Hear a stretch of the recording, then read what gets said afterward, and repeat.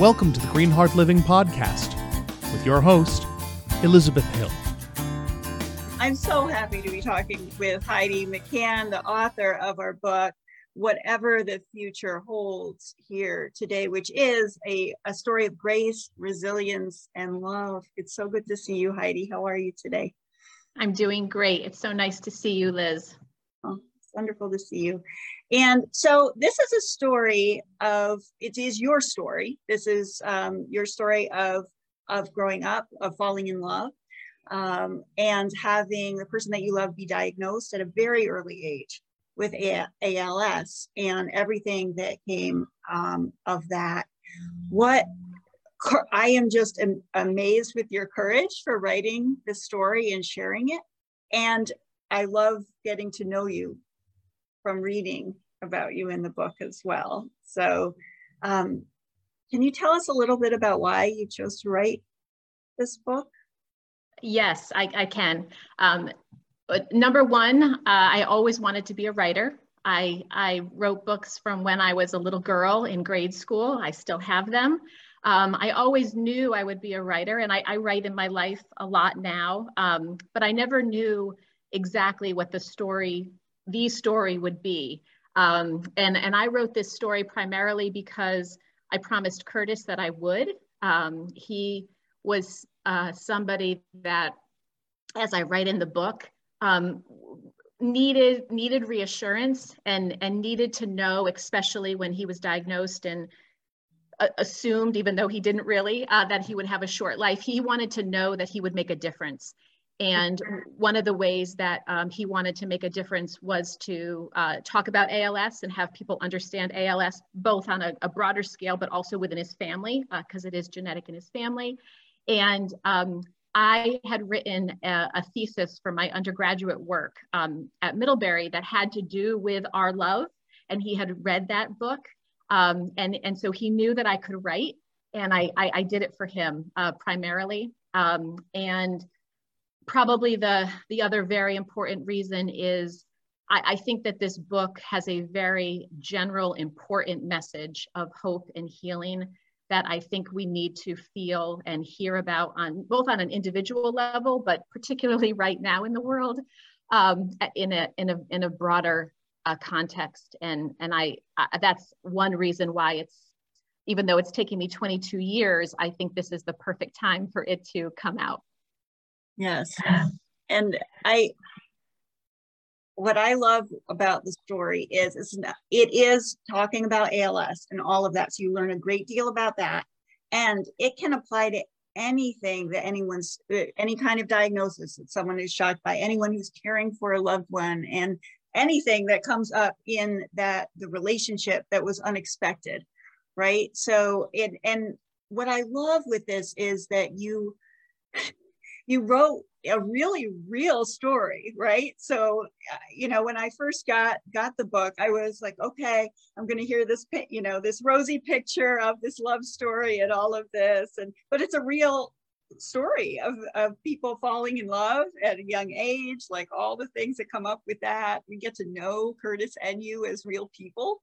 And so it's a very engaging story to read as well. And not sugar-coated. No. Right, shall I say? Yes. What was it like to write for you? Well, I keep journal entries, and so writing this story that has been written over a very long period of time. I mean, there are sentences in there that are 22 years old. There's actually sentences in there that are 26 years old.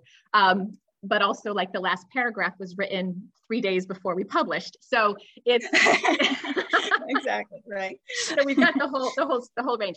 But writing for me, I was an English major for both undergraduate and graduate work. I fell in love with writing at a young age, but really found my voice writing in high school. And what I like to read are stories. I particularly, I'm just not a how to do something book type person. I want to learn through the experience of others. And so I was very, I thought it was very important for me to write a book like so many that I grew up with, and that made the greatest impact on my life. And to your point, I didn't want it to be a book just about ALS.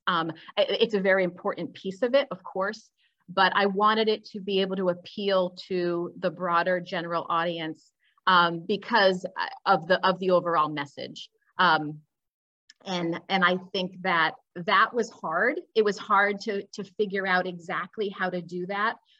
It was also really hard for me over the years to make sure that it was a story that taught. I think it's important to understand the background of Curtis and me in order to understand our time through the diagnosis and the illness. And that was hard because there's a lot that could have also gone in there that I cut out, but I didn't want it to be too long. You did a great job. Yeah, it's hard to cut your own things and take things out and all of that. And I think you did a wonderful job of having us understand both of you and getting to know the community too, which I found very interesting, how the community showed up for him and for you in really an amazing way. It was absolutely extraordinary. Danville, Vermont, West Danville, Vermont, North Danville, Vermont, amazing people. As somebody wrote on a review on Amazon that I just read yesterday, the reviewer said something to the effect of, especially today with technology, the talk in the book about how this community rallied around is something that cannot happen over Zoom or whatever. And, you know, us moving back to the Northeast Kingdom instead of living in Southern Vermont where we were living, like it says in the book, it just happened. And it was meant to be. And it kept us going, because when you're facing an illness, a terminal illness of any sort, or just an illness that's very difficult to live through, you have to have purpose every day to want to get up in the morning. And Curtis's purpose, and it really was Curtis's purpose, because he's the one who was dying, was to show hope to this community, a community that he had grown up in since he was born. And that was just extremely important to him. And we couldn't have done it without the community. There is no doubt about that. Oh, my heart. I hear that purpose that there.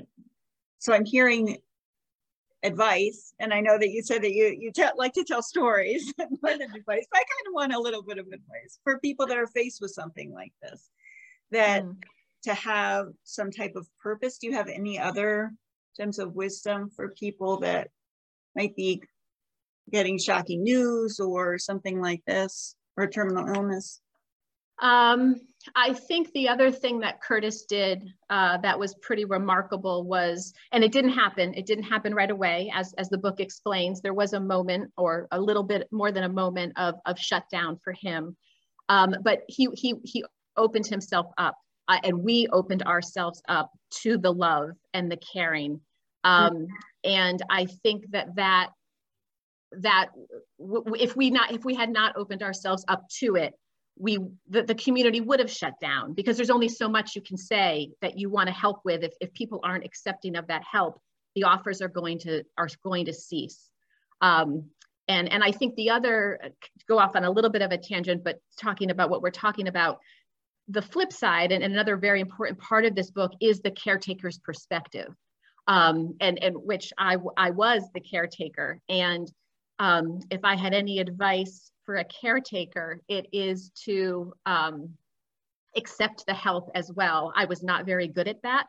I accepted the emotional help. I was not good at the other, but there were people that would show up and just do instead of offering. And that was extraordinary. The person that shows up at lunch with soup from the general store without asking, those are the little moments that keep you going and make a real difference. I know everybody cared and everybody helped, and some people just did it without asking, which was really helpful.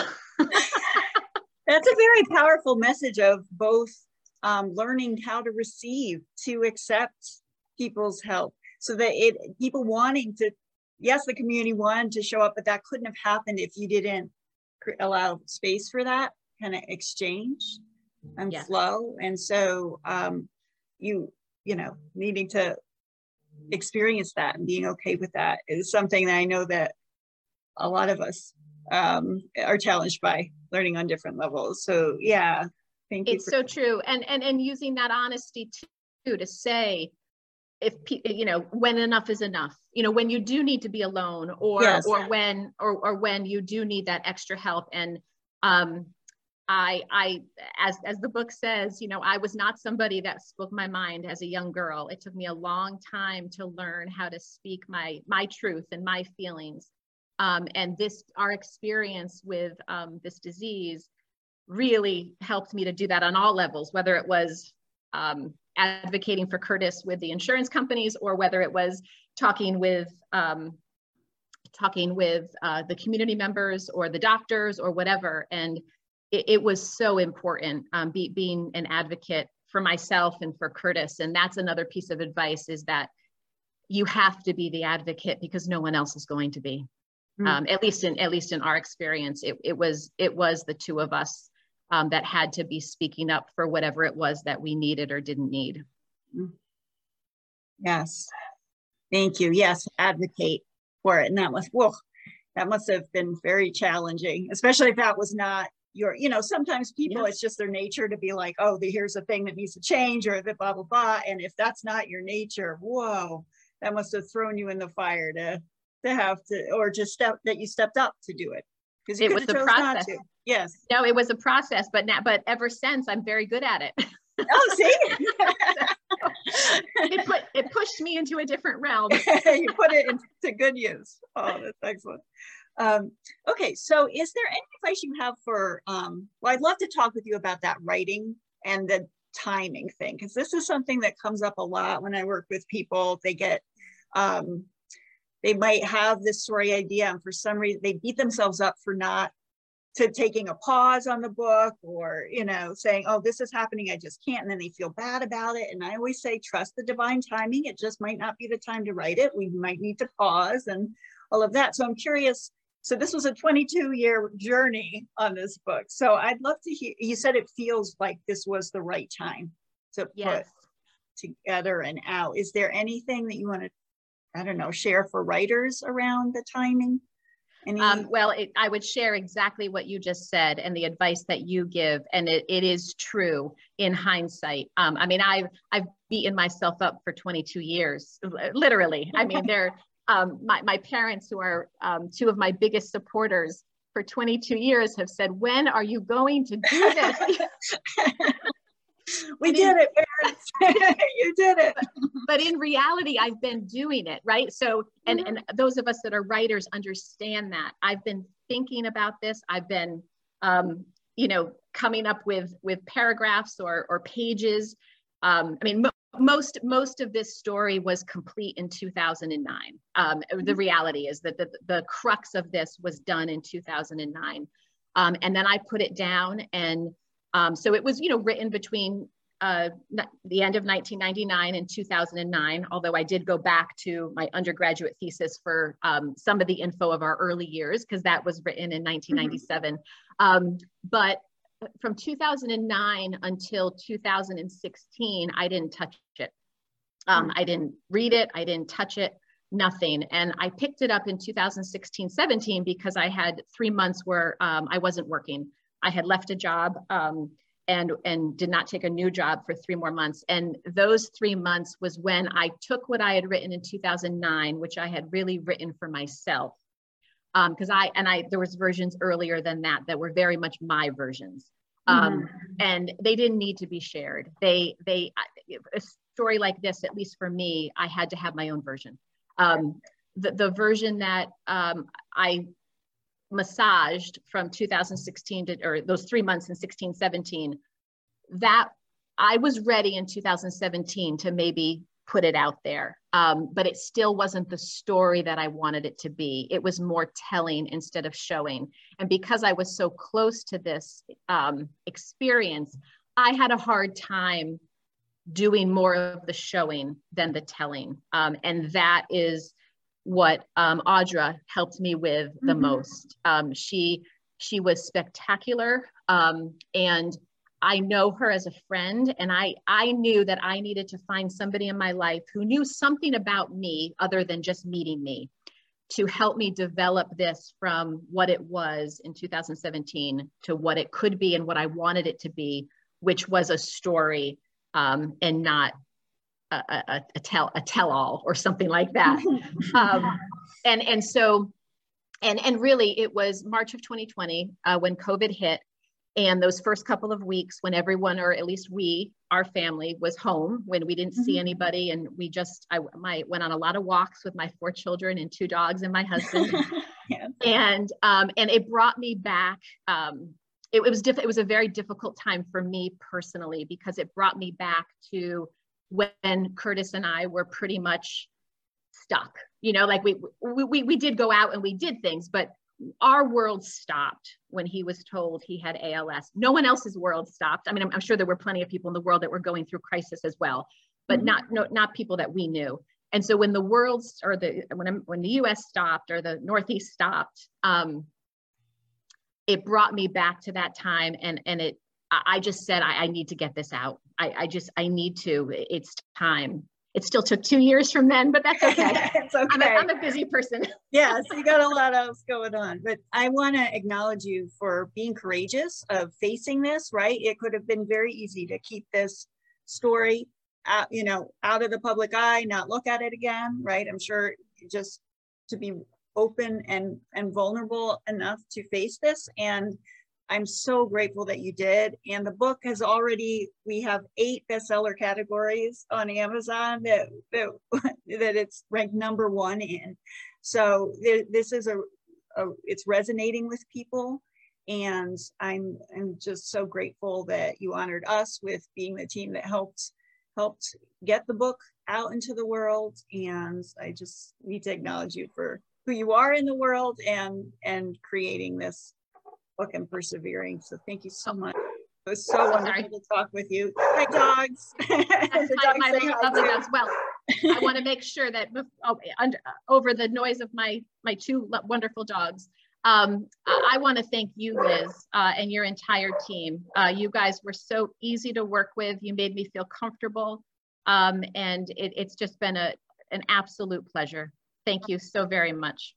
Thank you, Heidi. Thank you for talking today. Thank you.